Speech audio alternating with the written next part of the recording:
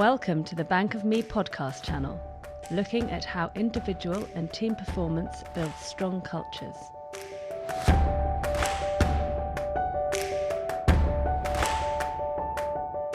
Hosted by Jane Sparrow and Chris Preston.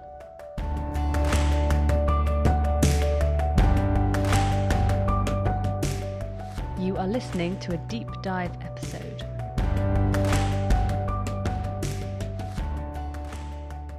I'm here today with Pam August, who is Director Culture Activation at WestJet.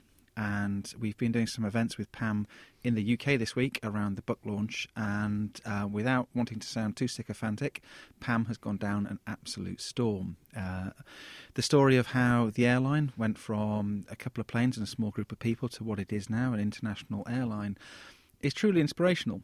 And WestJet is one of the few organisations that we've come across where their stated aim and their view on their culture is borne out by everything they do. I'd like to ask Pam to chat through some of the stories around what makes them who they are. And perhaps, Pam, hello. Hello. Good to join us. Perhaps you could start off by just chatting through a potted history of WestJet. Yeah, I think, first of all, Chris, I'm really, really happy to be here in this conversation with you around this amazing and important topic of culture. And I think the first thing that I'd like to say about culture is that sometimes we think of culture as a thing that is separate from everything. But culture isn't a thing. It's the way we do everything. And so at WestJet, we are very much, and we have been from the beginning, an organization that takes this work of culture very seriously. Although we do have a saying in our organization, we take our job seriously, but not ourselves. So we're a very lighthearted organization. But we're a lighthearted organization that works in a very, very tough competitive business of airline, commercial aviation, where the failure rate of new startup airlines is upwards of 97%. And so from the very beginning, we set out to be different, and we set out to be different in two ways. One was to have a low-cost model so that we could provide affordable fares for Canadians to get more Canadians, give them more opportunity to fly. And then second of all is create an experience, a human experience that comes from care and warmth, that changes people's perspective and their view on what air travel is. For many people, it's a necessary evil to get to their family, their work, their vacation, their event, or their function. And what we've worked to do from the beginning at WestJet is really create something that feels different through a culture of caring and ownership. Thus, the acronym that we've used in our organization from the beginning, which is CARE, create a remarkable experience. And a remarkable experience is simply one that someone wants to tell someone else. Just to put in perspective, can you share the numbers of growth in the last 22 years? Yeah, so when we started on February 29th, 1996, we are a leap year baby. And some would say it was because our founders were too cheap to have a birthday party every year. They only wanted to do it every 4 years. From the very beginning, we had 225 WestJetters. We had 3 planes, and we flew to 5 cities. We were modeled initially after Southwest Airlines, a very successful, both from a business and a cultural perspective, organization. And over time, because of the geography and relatively sparse population of Canada, we have had to adapt our model and move away from a single fleet type point to point and become more of a full value carrier that offers different products for different guests, that has different fleet types for different geographies. And now we are taking that model even further with our 787 Dreamliners and going to the global market and going for really that premium guest, someone who travels those long distances, someone who travels for business and wants the amenities that come with that kind of travel. And there's 3 numbers that you've shared with me, and I'm not going to do them because I'll probably get them wrong. But they were, first of all, the number that dispels the myth that airlines make a lot of money. That was quite a shocking number. So there was that one. The second one was your profit stats over the last few years. Oh, yes. Okay. And the third one, I'll come back to when you Yeah, do that. so I think, and just on the note of numbers, we started with 225 employees. We now have 13,000, and that doesn't include our contracted partners that operate all over the world, including here in Gatwick, London. We had one fleet type. We now have 4. We had one product offering, and we now will have lie flat seats in our business class cabins on our 787s. And so the airline industry margins are very, very small. I mean, we're talking in the range of 10 to 12% of margin. And, you know, there's a bit of a joke I had with a hockey dad. Being Canadian, my boys have grown up in hockey rinks, and we've grown up watching them. And one of the dads was selling almonds for a charitable fundraiser, and I didn't have the $3 to give him. And he made a comment that we had gouged him on his flight going to Phoenix for his winter vacation. And so I shared with him the information that, you know, on average at that time, we flew the average guest 980 miles. And for that distance, we made a profit of about $13. So in the end, he decided to buy the almonds, which was a good choice. I heard you describe as well that the airline industry is a very capital-heavy industry. Planes are not cheap, are they? Oh, they're billions.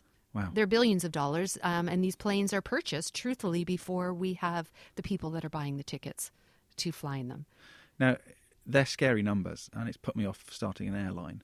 But then there's one last number, which is the percentage of failures in the airline industry. Yeah, the stats, I mean, the stats can vary over years, but we actually have at WestJet on the wall the airline graveyard. And that reminds us of all the airlines that have started in North America and failed, and the number is over 95%.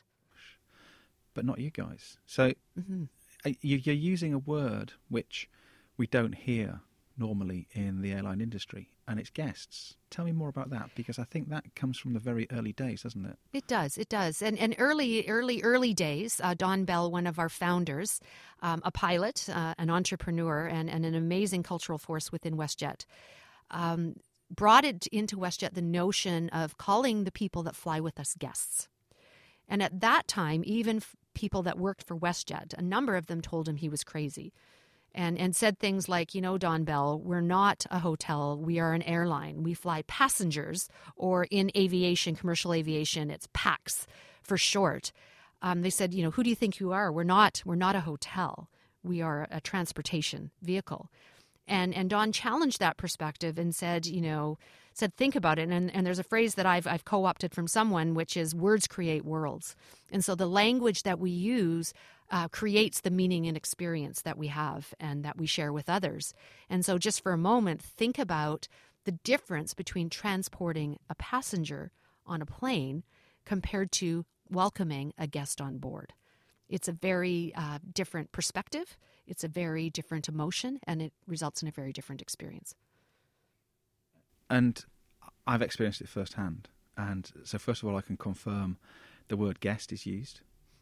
We were greeted as guests. And secondly as well, WestJet offers and gives an amazing experience. As an economy flying passenger, my flight on WestJet was second to none.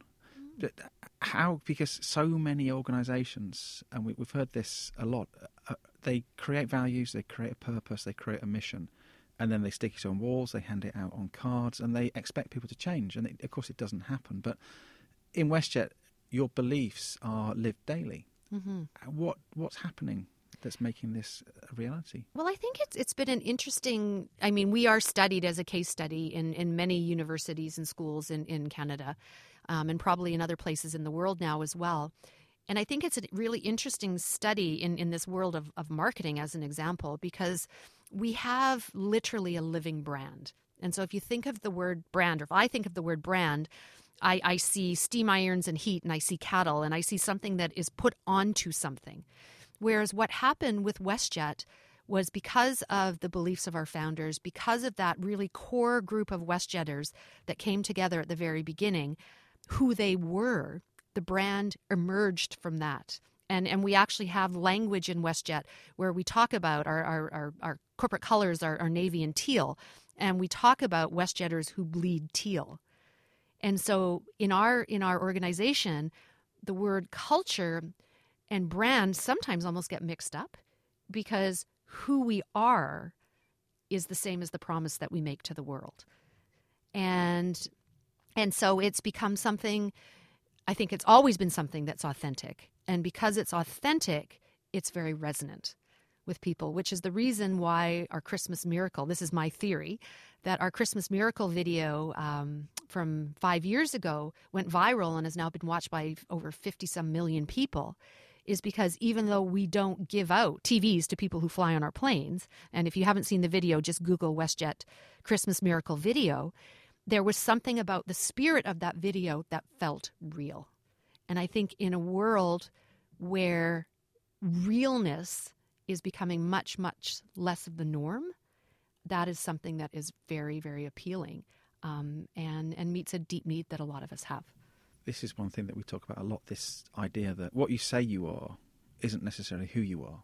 And so many organisations fall foul of that. We see marketing, we see glitz, we see big statements about the service that they provide, and it just doesn't live out, and it's counterproductive.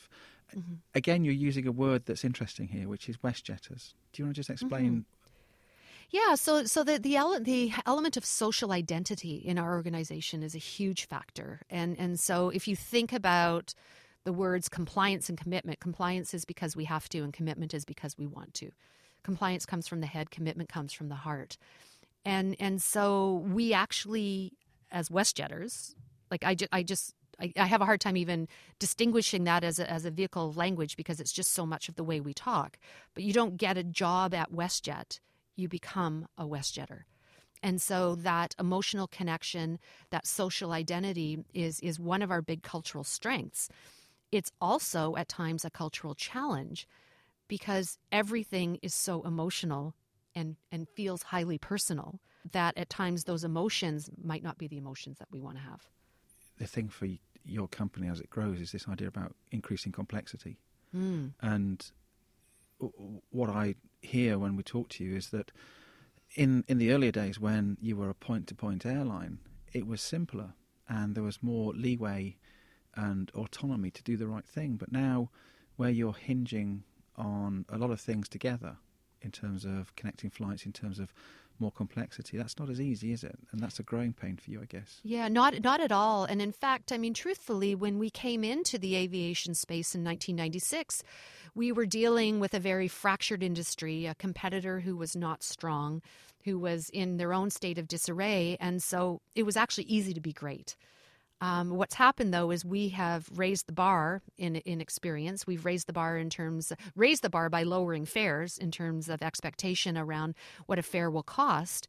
And so now we are being held to that standard that we've created. So when we fall short of it, and it does happen, we are human and we make mistakes, people will say, well, that doesn't feel like WestJet, which is an interesting and great problem to have. So the thing about that is that we've had to evolve from a point-to-point carrier, low-cost carrier with one configuration, one fleet type, to a more traditional legacy-type hub-and-spoke model, just in order to continue our growth. And so that brings a couple of things. One is it makes things much more complicated. And the second thing is, because humans are involved, it's much more complex. And so the way that, I've learned through studies that I've been involved in recently in my master's program is that things that are complicated are very difficult to figure out, and you need to be an expert. But once you have that expertise, there's very strong cause and effect. So things are very predictable, like flying an airplane.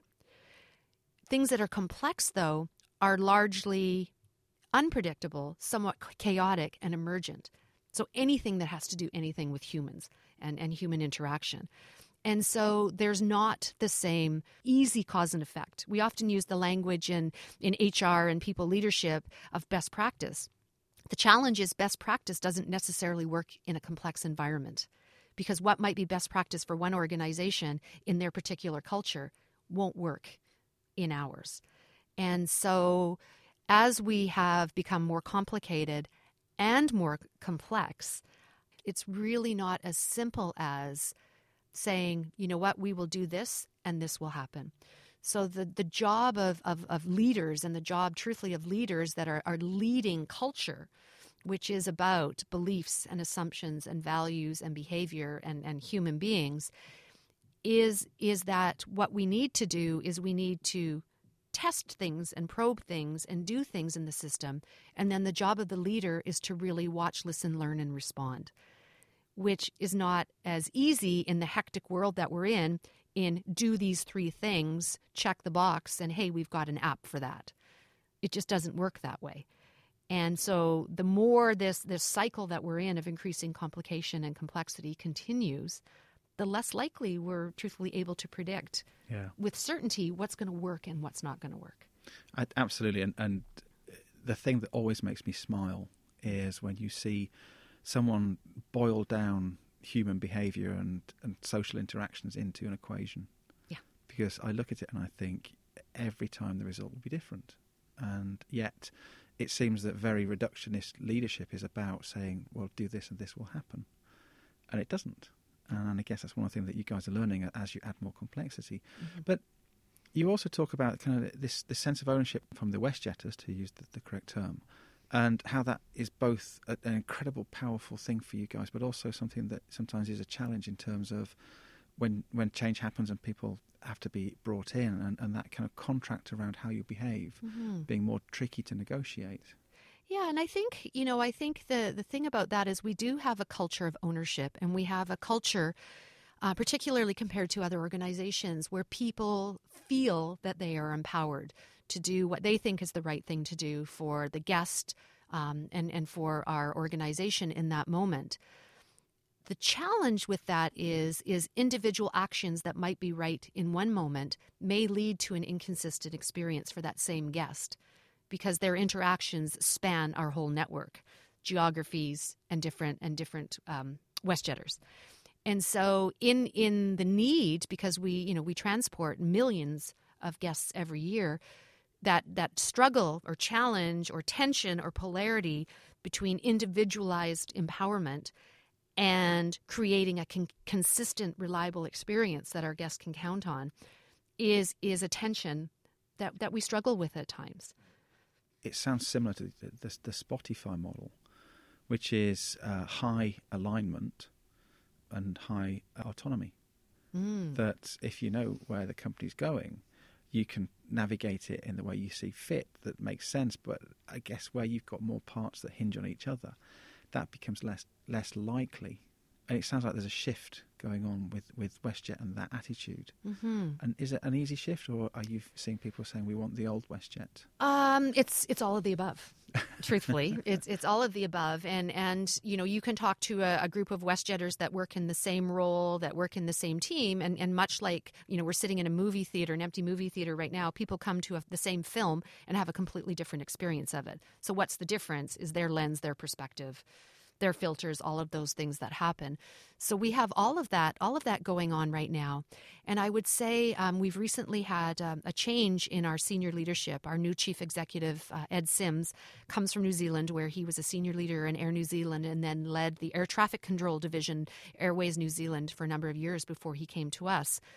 And his mantra that he repeats over and over and over again is structure, process, and discipline. Because structure, process, and discipline allows us to build consistency. It allows us to remove waste from our system. And it actually allows us to free up energy to put into the things that matter, rather than wasting energy and wasting resource and wasting time on doing what should be routine things. Yeah. Different every time we do it. Now, one of the things that we talk about are, in the workforce, 2 groups of people. One being the savers, who are people who come in and do an okay job, and it's a transactional process. And then we have the group we call investors, people who are going to put in far more in terms of emotion, in terms of discretionary effort. And the reason we use the word investor is because investor is about owning something. And we use it as a metaphor, but it's very literal in WestJet sense, because you've got a big group of owners working for you, haven't you? We do. We have 79% of WestJetters own shares in the company, and we're actually the largest single shareholder group, and we're a publicly traded company. And so what's interesting is, I think at WestJet, where that shows up is the difference between being an owner and a shareholder. So we are both owner shareholders.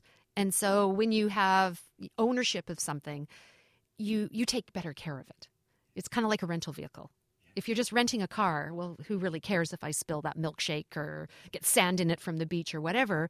But if it's my own vehicle, I take much better care of it. And so, when we are working the way that we need to as a culture, we have much more of an ownership mentality. Sometimes, though, what creeps in, though, with some, and at different times for different reasons, is more of a shareholder mentality, which is, what are the dividends that you're going to give me? Ownership says, what can I do to contribute? Shareholders say, what return are you going to give to me? And so it's a subtle but very distinct difference. And I was chatting with one of the podcasts that we've done recently is with a company creating a shareholding app for more people to become shareholders. Mm-hmm. But one of the things they're seeing is people want far more involvement with the company they're buying into. It's not a transaction. It needs to be a relationship. And one of the things, just kind of to share the scope of this, that when we visited you in your Canadian offices, in your main reception area, there's a large check. And correct me if I'm wrong here, but I think it was something like $10 million. And there's telephone numbers. But that is the money. Is it in the last quarter or the last year? It would have been over 2 quarters. Okay. And I'm going to get the number wrong. Over our history, we have shared back with WestJetters hundreds of millions of dollars of profit share. So we share profits twice a year. And we have been profitable so we've 22 years times 4 quarters. We have been profitable every quarter with the exception of 3. 2 of those quarters came 14 years ago, and one of those quarters was just the last quarter. And so we have a very long track record of financial success. Part of the challenge that comes with that is the belief that we will always be successful. And for 89% of our employee population, until this last quarter, they had only experienced profitable quarters. And so this last quarter has been a really, I would say, an important wake-up call for a lot of us that we're in a tough industry going up against much better competition than we ever have had, and much more competition coming from different places. And, in the early days, we were the underdog that, I think I can. Now we need to move into being the challenger and really believing that we can, and with that belief, taking the actions to ensure that we do. And I guess as well, it's that adage that if you want to win the race, you have to burn more fuel. Yeah, exactly. You can't coast. But this is an interesting question. I've worked with companies before where they've given shares to people and they're incredibly important to them in terms of ownership. And they proudly tell their friends and family they own the company. But they have no idea what they're worth. What do you think people in WestJet actively know the cent value, or do you think it's more of an idea? I think it's a both and. I think there are some definitely that do. I think, though, one of the big opportunities that we have moving forward is building greater business acumen with our WestJetters. When you have an owner mindset, which we talk about this notion of act like an owner, use your owner's mindset. You bring in your head. And what comes with that as a prerequisite is actually understanding the mechanics of our business and the fundamental financial operating principles of it. And then there is the piece around ownership from a commitment place, which gets more into the heart, which then ties into our second value, which is around caring from the heart, which is not just about feeling good and connection and all of that. It's actually all about some of the more challenging aspects of caring, which is sometimes doing tough things. And so our value, the second line of our value, care from the heart, says I do the right thing and I do things right because I care. I don't do the easy thing, the popular thing, or the fun thing. I do the right thing. And I think now more than ever, we are going to see the reality of that experience being lived. Just one last thing, because you talk about this sense of ownership and caring and the great metaphor around the hire car. Tell me about flying on a WestJet aeroplane if you're a WestJetter. Yeah, so if any of you have ever flown on WestJet, or if you will fly on WestJet, you will see random people in civilian clothing cleaning our plane. Please do not think that you as our guest need to clean the plane. We don't ask our guests to clean our planes.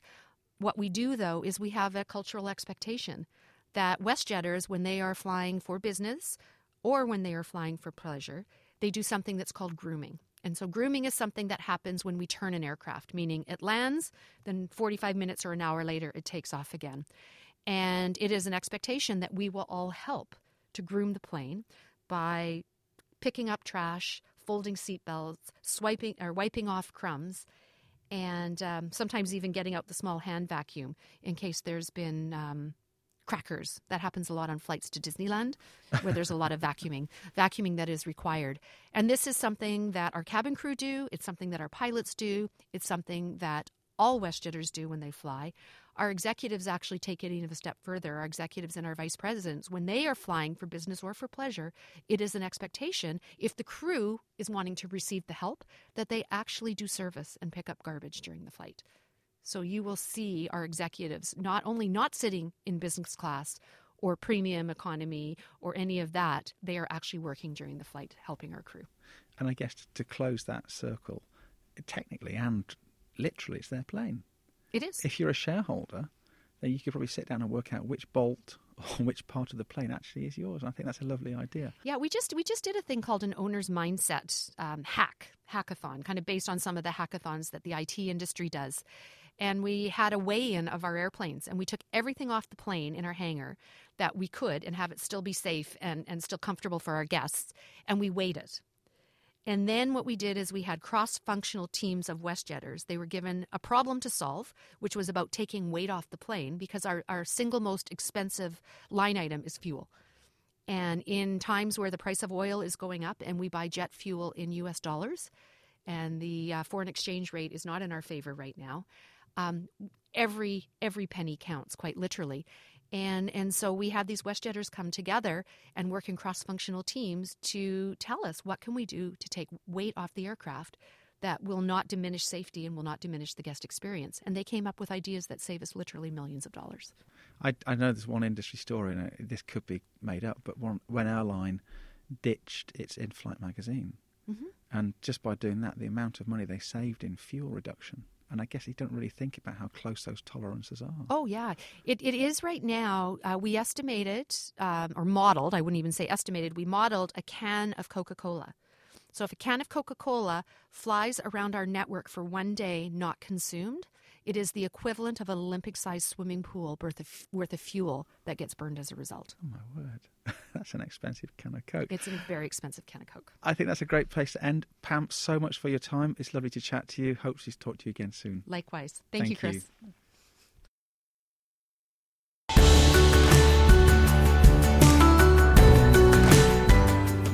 Thank you for listening. Continue the journey at www.theculturebuilders.com.